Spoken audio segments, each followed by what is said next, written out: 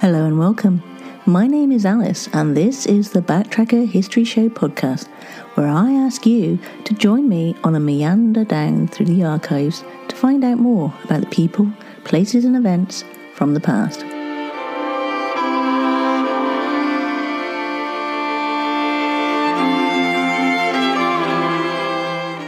Most of these podcasts have been specially edited from a Bradley Stoke radio show in Bristol, England. And one of the great things about this podcast is that I can go into more detail about each story because there are no time constraints. And it's really easy to show your support just by spreading the word, leaving reviews, and sharing with all your family and friends. It really does help.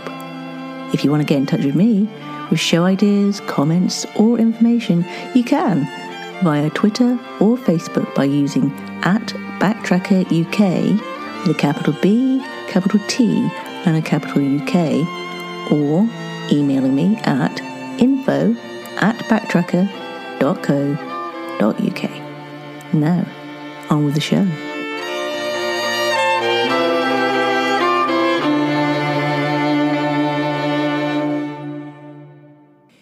In today's show, we'll be talking about something that, until the 19th century, was a popular day out.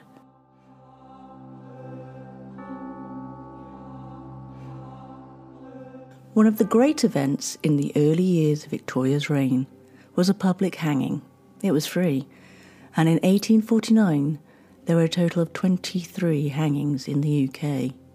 While figures vary dramatically, there is no reason really to doubt that the number of spectators that watched might range from anywhere between 20,000 up to 100,000. The fascination with executions extended well beyond those able or willing to attend the actual hanging. Sellers of street literature worked their way up and down the countryside, selling papers and pamphlets, usually prepared well in advance, claiming to contain either the written or spoken words of the condemned man or woman. At 5 o'clock in the morning, on March the 3rd, 1849, Mrs. Fry was awakened by screams which seemed to come from the bedroom of the house next door in Trenchard Street, Bristol. Mrs. Ham, her lodger, was also disturbed by the commotion. The two women agreed the cries were coming from the first floor front room, where their neighbour, Miss Elizabeth Jeffreys, a woman in her 60s, slept. Mrs. Fry instructed Mrs. Ham to bang on the wall with a stick, and when she did so, the noises ceased, and the two women were able to resume their uninterrupted sleep. Until 7 o'clock, when there came a knock at the door. A young girl stood on the step and introduced herself as Miss Jeffreys' servant. She said she had been sent round to apologise for the earlier disturbance. A cat had jumped on Miss Jeffreys' bed, terrifying her and causing her to scream, the girl explained. "You must have thought we were killing each other," she smiled. This was the first time the neighbours had met Sarah Harriet Thomas, the latest in a long line of servants employed by the woman, so disagreeable by nature that even her own brother, with whom she once shared a house, never visited her. She did have one friend, however, and that was Mrs. Susan Miller. Mrs. Miller had called on her the previous afternoon, a Friday, and had promised to visit again on the Saturday, and when she duly arrived at 6 Trenchard Street, she found the house closed up and no amount of banging at the door could get a response. Earlier in the morning, though, a little before lunchtime, some form of activity had been witnessed at number 6. George Webb, a porter who lived across the street, watched a young woman whose description tallied with that of 19-year-old Sarah, and a man removing objects from the house. The two of them walked off in the direction of St. Michael's Hill. A bundle was deposited at a confectioner's in Magdalen Lane to be called for later.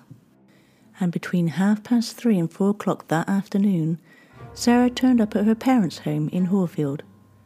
It appears that George and Anne Thomas asked no questions about her arrival out of the blue, and they didn't even ask about all the luggage that she asked them to bring in. That evening, Sarah returned to Bristol and met a cab driver she knew, a Mr. Thomas Rowley. She persuaded him to collect a bundle she had left at a nearby confectionery shop, and then she returned home, arriving at 9:30. Although she spent the whole of the following day at her parents' home, it would appear that they still didn't ask her about all the possessions she had brought with her, which included jewellery, silverware and money.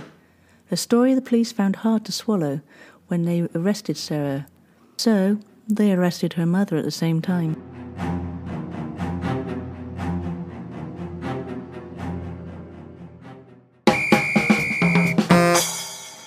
This week's word of the week is half-pace. Now, if like me you thought it was a speed, like walking at half-pace, then like me you would be wrong. In fact, it's a landing. And not just any landing. It refers to that small landing at the top of a flight of stairs where you have to turn around and take another flight of stairs to get to where you're going.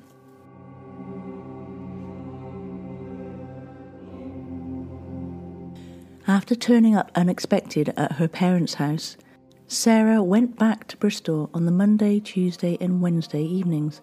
But her mother said she always returned early and with no one from this house, which is not exactly the same as saying she came home alone.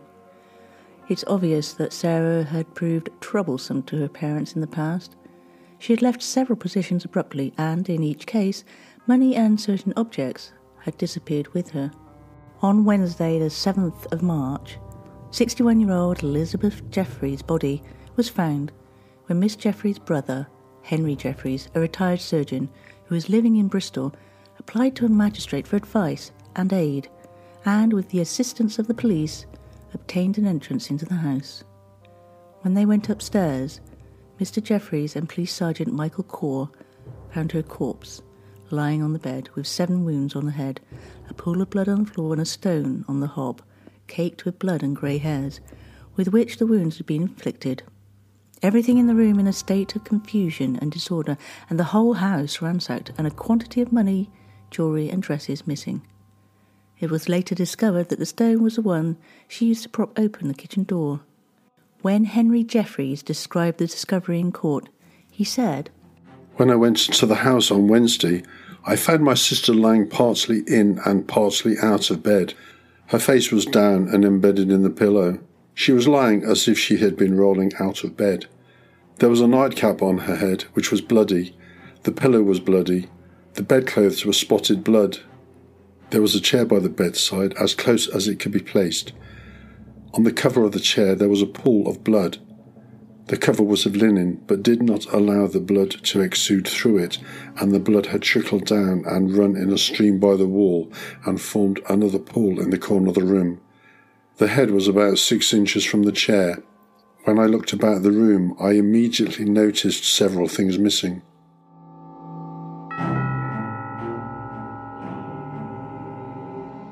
Police Sergeant Corr found that 3 drawers were missing out of a child's chest of drawers. The body of Miss Jeffreys' dog was discovered later in the backyard toilet. At about 2 a.m, Sergeant Corr took 3 constables and went to Horfield to search for the missing servant girl, who was found crouched in the coal hole under the stairs of her parents' cottage, wearing only her nightdress, cap and slippers. The little dwelling was combed immediately, even to the extent of getting her father out of his sickbed. The booty soon came to light. Bracelets, brooches, a ring, a gold chain, old coins, principally half-francs, and part of a silver buckle were immediately discovered. Most incriminating of all was a spoon and sugar tongs, engraved with the initials E.J. P.C. William Summers asked Sarah to go upstairs so that her bedroom could be searched, but she refused. It was then that a purse was discovered in her bed containing 27 sovereigns, 4 half-sovereigns, 15 shillings, and 4 pence in coppers. Sarah was asked, in front of her mother, if the purse was hers. Her mother replied, "It is hers. I will tell no more lies for her." In the cubbyhole where Sarah had been hiding, the police found more items belonging to Miss Jeffreys, including a small money box, a watch, and a chain, as well as some food. Sarah and her mother were arrested and taken to the police station so that a more thorough search could be made of the house. When the police returned, they found that Sarah's much younger brother and sister had been given bracelets, later identified as being the property of Miss Jeffreys.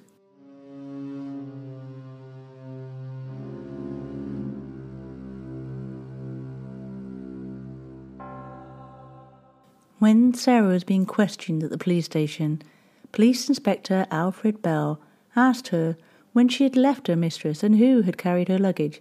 Sarah replied that it was on Friday, and she had employed an Irishman, Thomas Rowley, and given him 6 shillings to help her.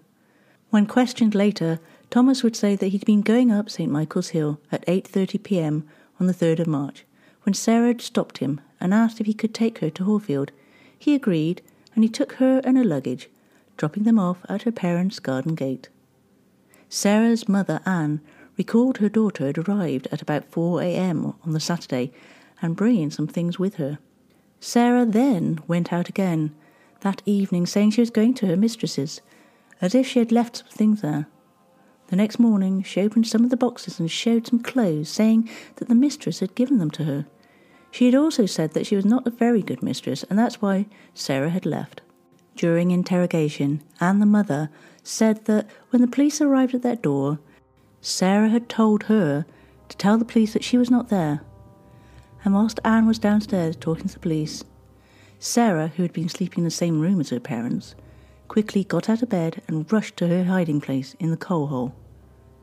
And that was when the inspector charged her with murder, to which Sarah replied, "You may take me, it was not I that did it." Initially, Sarah tried to implicate Miss Jeffrey's brother, but, finding herself skating on thin ice, she produced a tale of a former servant who turned up on that Saturday morning. Sarah alleged she saw the girl as she closed the bedroom shutters. On Friday, the 9th of March, PC William Kleinmott heard the prisoner wailing in her cell. And when he asked what was wrong, she told him this tale. On Saturday morning, I was taking the shutters from the window between 6 and 7 o'clock, and a girl came down and told me that she had come several times for a character from the old woman, and she would not give her one. And to my surprise, she said she would go upstairs and kill the old woman. And so she goes upstairs and kills the old woman with a stone, gets the keys, opens the cupboard, pulls out a small box full of sovereigns and gave me part of it, and kept the rest for herself. Told me she would give me all the silver spoons and a plate if I did not speak of it, for it would be a long time before it could be found out, for there were not that many callers that came to the house.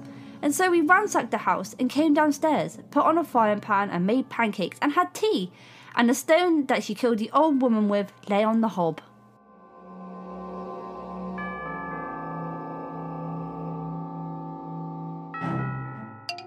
Book of the Week. The book of the week is The Haunting of Maddie Clare by Simone St. James. In the book, 25-year-old Sarah Piper gets a call from the temporary agency that she works for. A male writer is requesting an assistant, and he is asking for a female.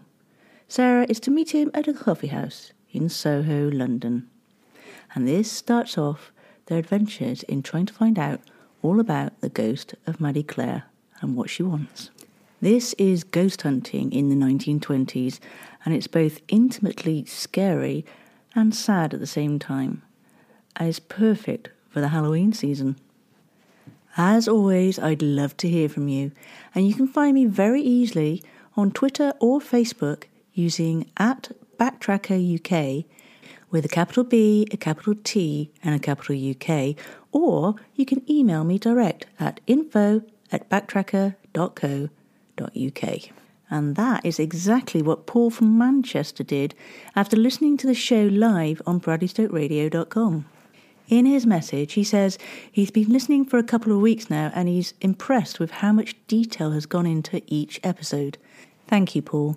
That's the kind of message that lets you know that you're on the right track and makes it all worthwhile.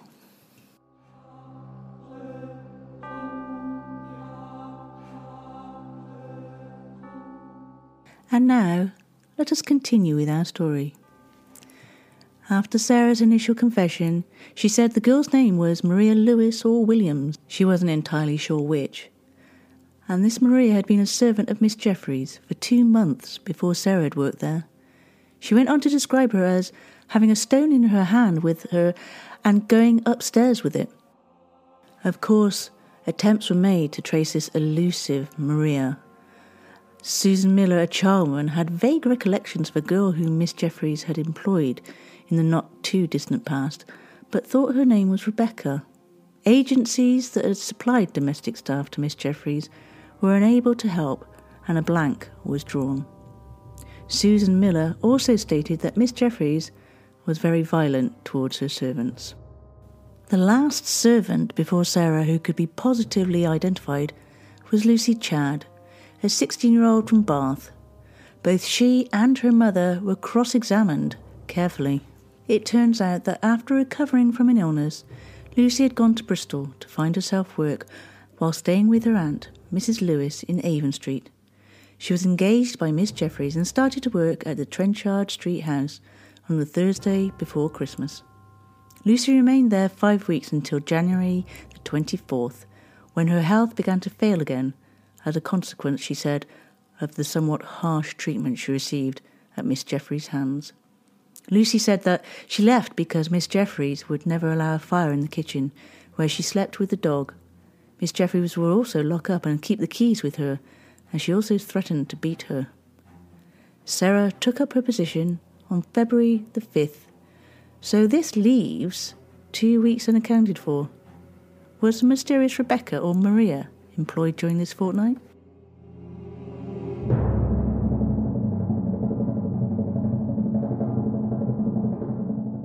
During the court case, Mr. Whitmore opened the case for the prosecution and detailed the following facts. The deceased was a lady far advanced in life of considerable wealth, but unfortunately of a very infirm and violent character. She had consequently little or no intercourse with her own relatives, and was seldom visited or even seen by her neighbours. She lived almost entirely alone, sometimes but not always having a female servant. At those times, the duties of the house were performed by a woman of the name of Miller, who seemed to have seen most of her. The last time Mrs. Miller saw her was on Friday, the 2nd of March, when she made an appointment to come the next day. She did come, but found the shutters closed, and on knocking got no answer, and thereupon concluded that Miss Jeffries had gone out of town for some time. The house remained in that state till the Wednesday following, when Miss Jeffries' brother, a surgeon who was retired from practice and was living at Bristol, applied to a magistrate for advice and aid, and, with the assistance of the police, obtained an entrance into the house, and on going up found her corpse lying on the bed, with several wounds on the head, a pool of blood on the floor, and a stone on the hob, marked with blood and grey hairs, with which the wounds had been inflicted. Everything in the room in a state of confusion and disorder, and the whole house ransacked, and a quantity of money, jewellery, and dresses missing.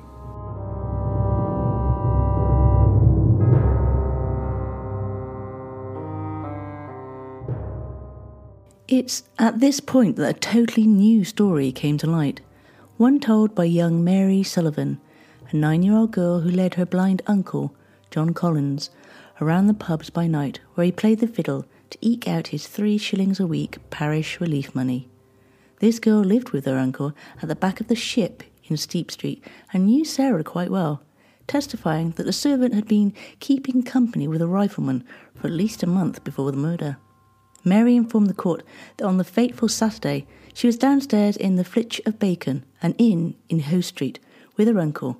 Also present was a young man called Matthew Lyon and 2 riflemen, one of whom was Sarah's beau. Mary claimed the group were plotting the murder of Miss Jeffries. Around midnight, after a few drinks, Matthew and one of the other men climbed over the wall which separated the hostelry from the yard of 6 Trenchard Street. Unseen by the men, Mary and her uncle followed through a doorway in the wall and crept up to the house, where Mary witnessed Lyon strike Miss Jeffries on the forehead while the other men hit her with the side of the sword. Lyon then killed the dog, took it downstairs to the yard and flung it away. Mary's account was unreliable. It would appear ridiculous that the men climbed over a 20-foot-high wall when they could have simply passed through the doorway, as Mary and her uncle did. She was also very vague about the geography of the house. But why would she tell such a tale? Was she merely a sensation seeker?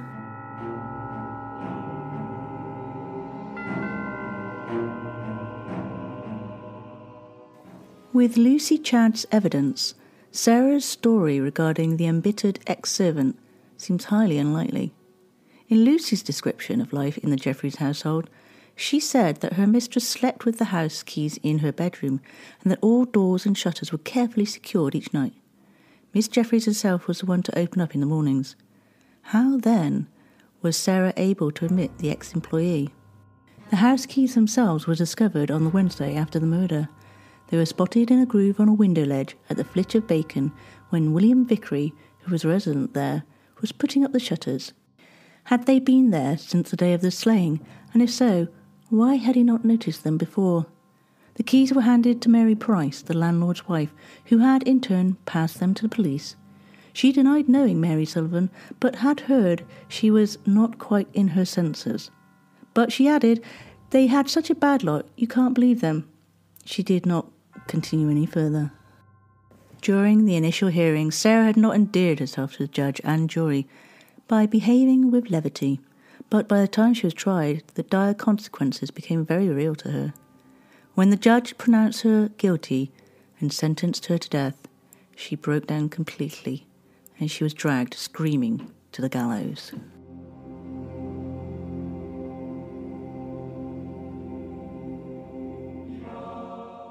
It is claimed that Sarah made a confession to Mr. J. Gardner, the governor of the jail, in the presence of one female officer, saying, 2 days before the murder was committed, Miss Jeffreys called me up into her room and attempted to strike me. She also locked me in the kitchen during the whole of the night. At 5 o'clock in the morning, she unbolted the door and told me to make a fire in her room. I thought then to have struck her, but I did not contemplate murdering her until 6 o'clock in the morning, when I got up, went downstairs and returned with the stone, which, while Miss Jeffreys was asleep, I struck her on the head with 3 times. Between the second and third blow, she made some kind of noise, and the last words I heard her say were, "Christ God!" I then dressed myself, robbed the house, flung the dog down the privy, locked up the house, and went home. I took away 30 sovereigns and a quantity of silver things, all of which the police have since found. The keys to the house I flung away, but I believe they were afterwards found by a man who was putting up some shutters. I committed the murder and robbed the house with my own hands, and no person else had anything whatever to do with it. Neither did I mention having done so to any person. I regret exceedingly having committed so horrid a crime, and I pray to Almighty God for forgiveness. I never should have committed so dreadful a crime. If only Miss Jeffreys' conduct had been less provoking.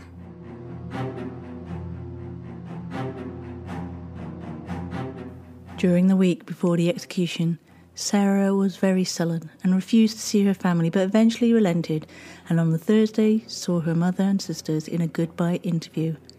Her sisters cried bitterly, but her mother seemed oblivious to the fate that awaited her daughter. Anne had brought with her some plum cakes that she had purchased the day before in Stokes Croft. She told the seller that she was the mother of Sarah Thomas, who was going to be hung, and the cakes were for her. During her last meeting with her daughter, Anne eagerly demanded whether she was to have Sarah's clothes. The sisters were heard to exclaim that they would definitely be attending the hanging.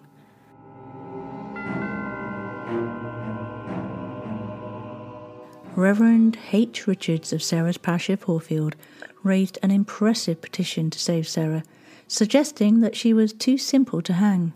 Despite that, the date was set for Friday, April the 20th, 1849. Early on the Thursday morning, the barricades were put up on each side of the jail for a distance of several hundred yards to keep the general public at an appropriate distance. Sarah's grave was dug in the grounds of the jail. Her coffin bearing her name was brought onto the premises to await its cargo, and various carpenters and workmen were busy erecting the scaffold. And early on that Friday morning, people started to arrive and claim the best places to see the proceedings. And by 9 a.m. there were more than 10,000 people present. And by the time of the execution, the figure had risen to nearly 30,000. Imagine the scene. It was like a country fair.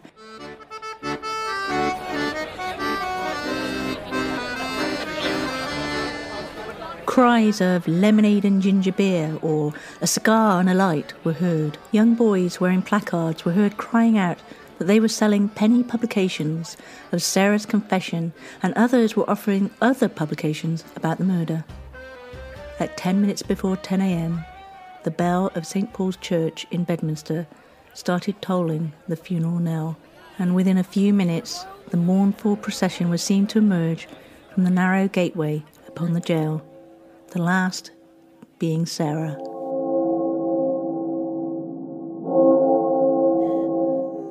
Sarah's last moments were fearful for everyone. 6 prison officers had to drag her screaming to the drop, and Smith, the assistant for Calcraft, because he didn't have the stomach for it, carried the screaming young woman up the ladder slung over his shoulder. So great and moving was the awful scene that even the prison governor was so overcome he fainted. Have mercy, someone. Save me, I beg of you. Help! Calcraft, with disgusting but scientific quickness, tied Sarah's clothes above her knees, fixed the rope to her throat, placed a cap on her head and covered her face.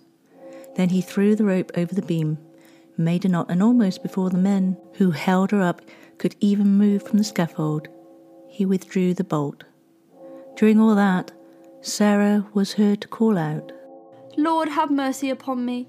I hope neither my mother or any of my family are here. Lord, have mercy on my soul.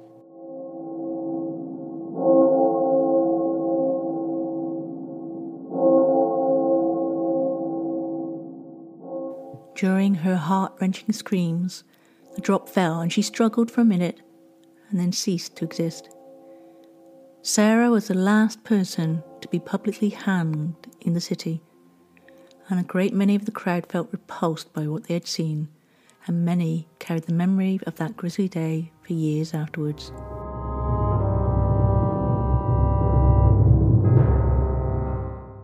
It's worth noting that up to 1888, the hangman supplied his own rope and pinioning straps, and after the execution was also allowed to take the prisoner's clothes and retain the rope. In notorious murder cases, these items could be sold for a considerable sum to Madame Tussauds waxworks or to morbid members of the public. A contemporary crime reporter, E. Austin, who attended the execution, expressed the view that the confession that was finally forced out of her was made for and not by her. He wrote in his anecdotage several years after the event, "How much of it she understood is a matter on which I will not venture to speculate." He also spoke with contempt of her friends, who were in a great state of excitement on the morning of the hanging, inquiring of their neighbours if they were going to see our Sal hung. He tells how, when her lifeless body was swinging in the April breeze, jests were bandied about, and after waiting to see the corpse cut down, the crowd dispersed, and the harvest of the taverns in the neighbourhood commenced. Sarah was buried within the grounds of the jail, part of which is still standing, the actual gateway on which she was hanged, along with many others. And if you walk past it, it's still a very sobering sight.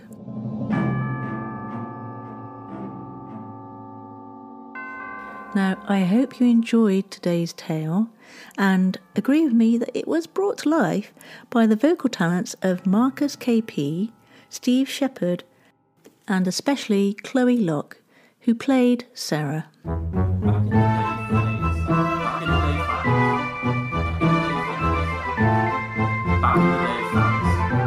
Back in the day facts.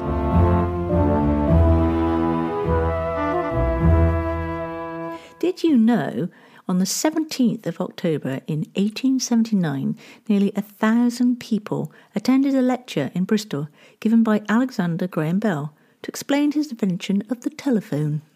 On the 18th of October in 1867, the USA bought Alaska from Russia. Also on the 18th of October, the British Broadcasting Company, or BBC, was established. It was dissolved in 1926 and reconstituted under Royal Charter in 1927 as the British Broadcasting Corporation. On the 23rd of October in 1915, more than 25,000 women marched up Fifth Avenue in New York City demanding the right to vote. It was the largest parade ever organised for women's suffrage. Also on the 23rd of October in 1915, local lad W.G. Grace, who was an English cricketer and doctor from Downend in Bristol, passed away. On the 24th of October, English musician with the Rolling Stones Bill Wyman was born in 1936. And in 1991, on the 24th of October, US scriptwriter, producer and director Gene Roddenberry passed away. Just in case you didn't get it by the music, Eugene Wesley Roddenberry was the creator of the original Star Trek television series, as well as its first spin-off, The Next Generation. Now, there's some interesting stories about Gene Roddenberry. In 1992, some of his ashes were flown into space and returned to Earth on the Space Shuttle Columbia. And on April 21st in 1997, a Celestis spacecraft with 7 grams of the cremated remains of Roddenberry, along with those of 23 other people, was launched into Earth's orbit aboard a Pegasus XL rocket from a site near the Canary Islands. On May 20th, 2002, the spacecraft's orbit deteriorated and it disintegrated in the atmosphere. Another flight to launch more of his ashes into deep space, along with those of Barrett, his wife, who died in 2008, was initially planned to take place in 2009. And unlike previous flights, the intention was that this flight would not return to Earth to burn up in the atmosphere. The project was cancelled in 2014.